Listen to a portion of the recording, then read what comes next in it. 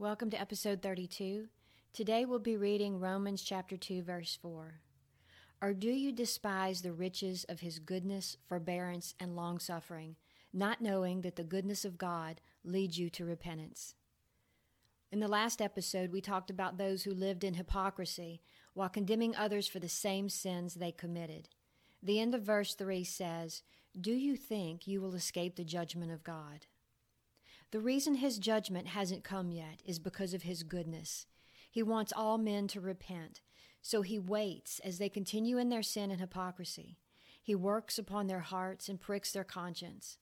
Many continue in their sin, becoming more hardened in their hearts and more vile in their behavior.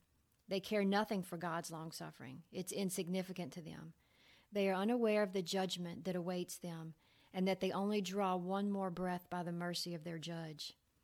Ezekiel chapter 33, verse 11, "Say to them, as I live, says the Lord God, I have no pleasure in the death of the wicked, but that the wicked turn from his way and live.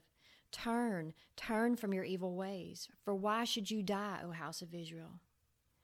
God is so other than us. How many times have our own carnal hearts found some secret delight in the troubles of an enemy?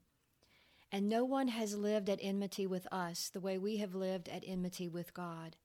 And yet his great desire is for us to turn, to repent, and receive the abundant inheritance he has prepared for us in Christ.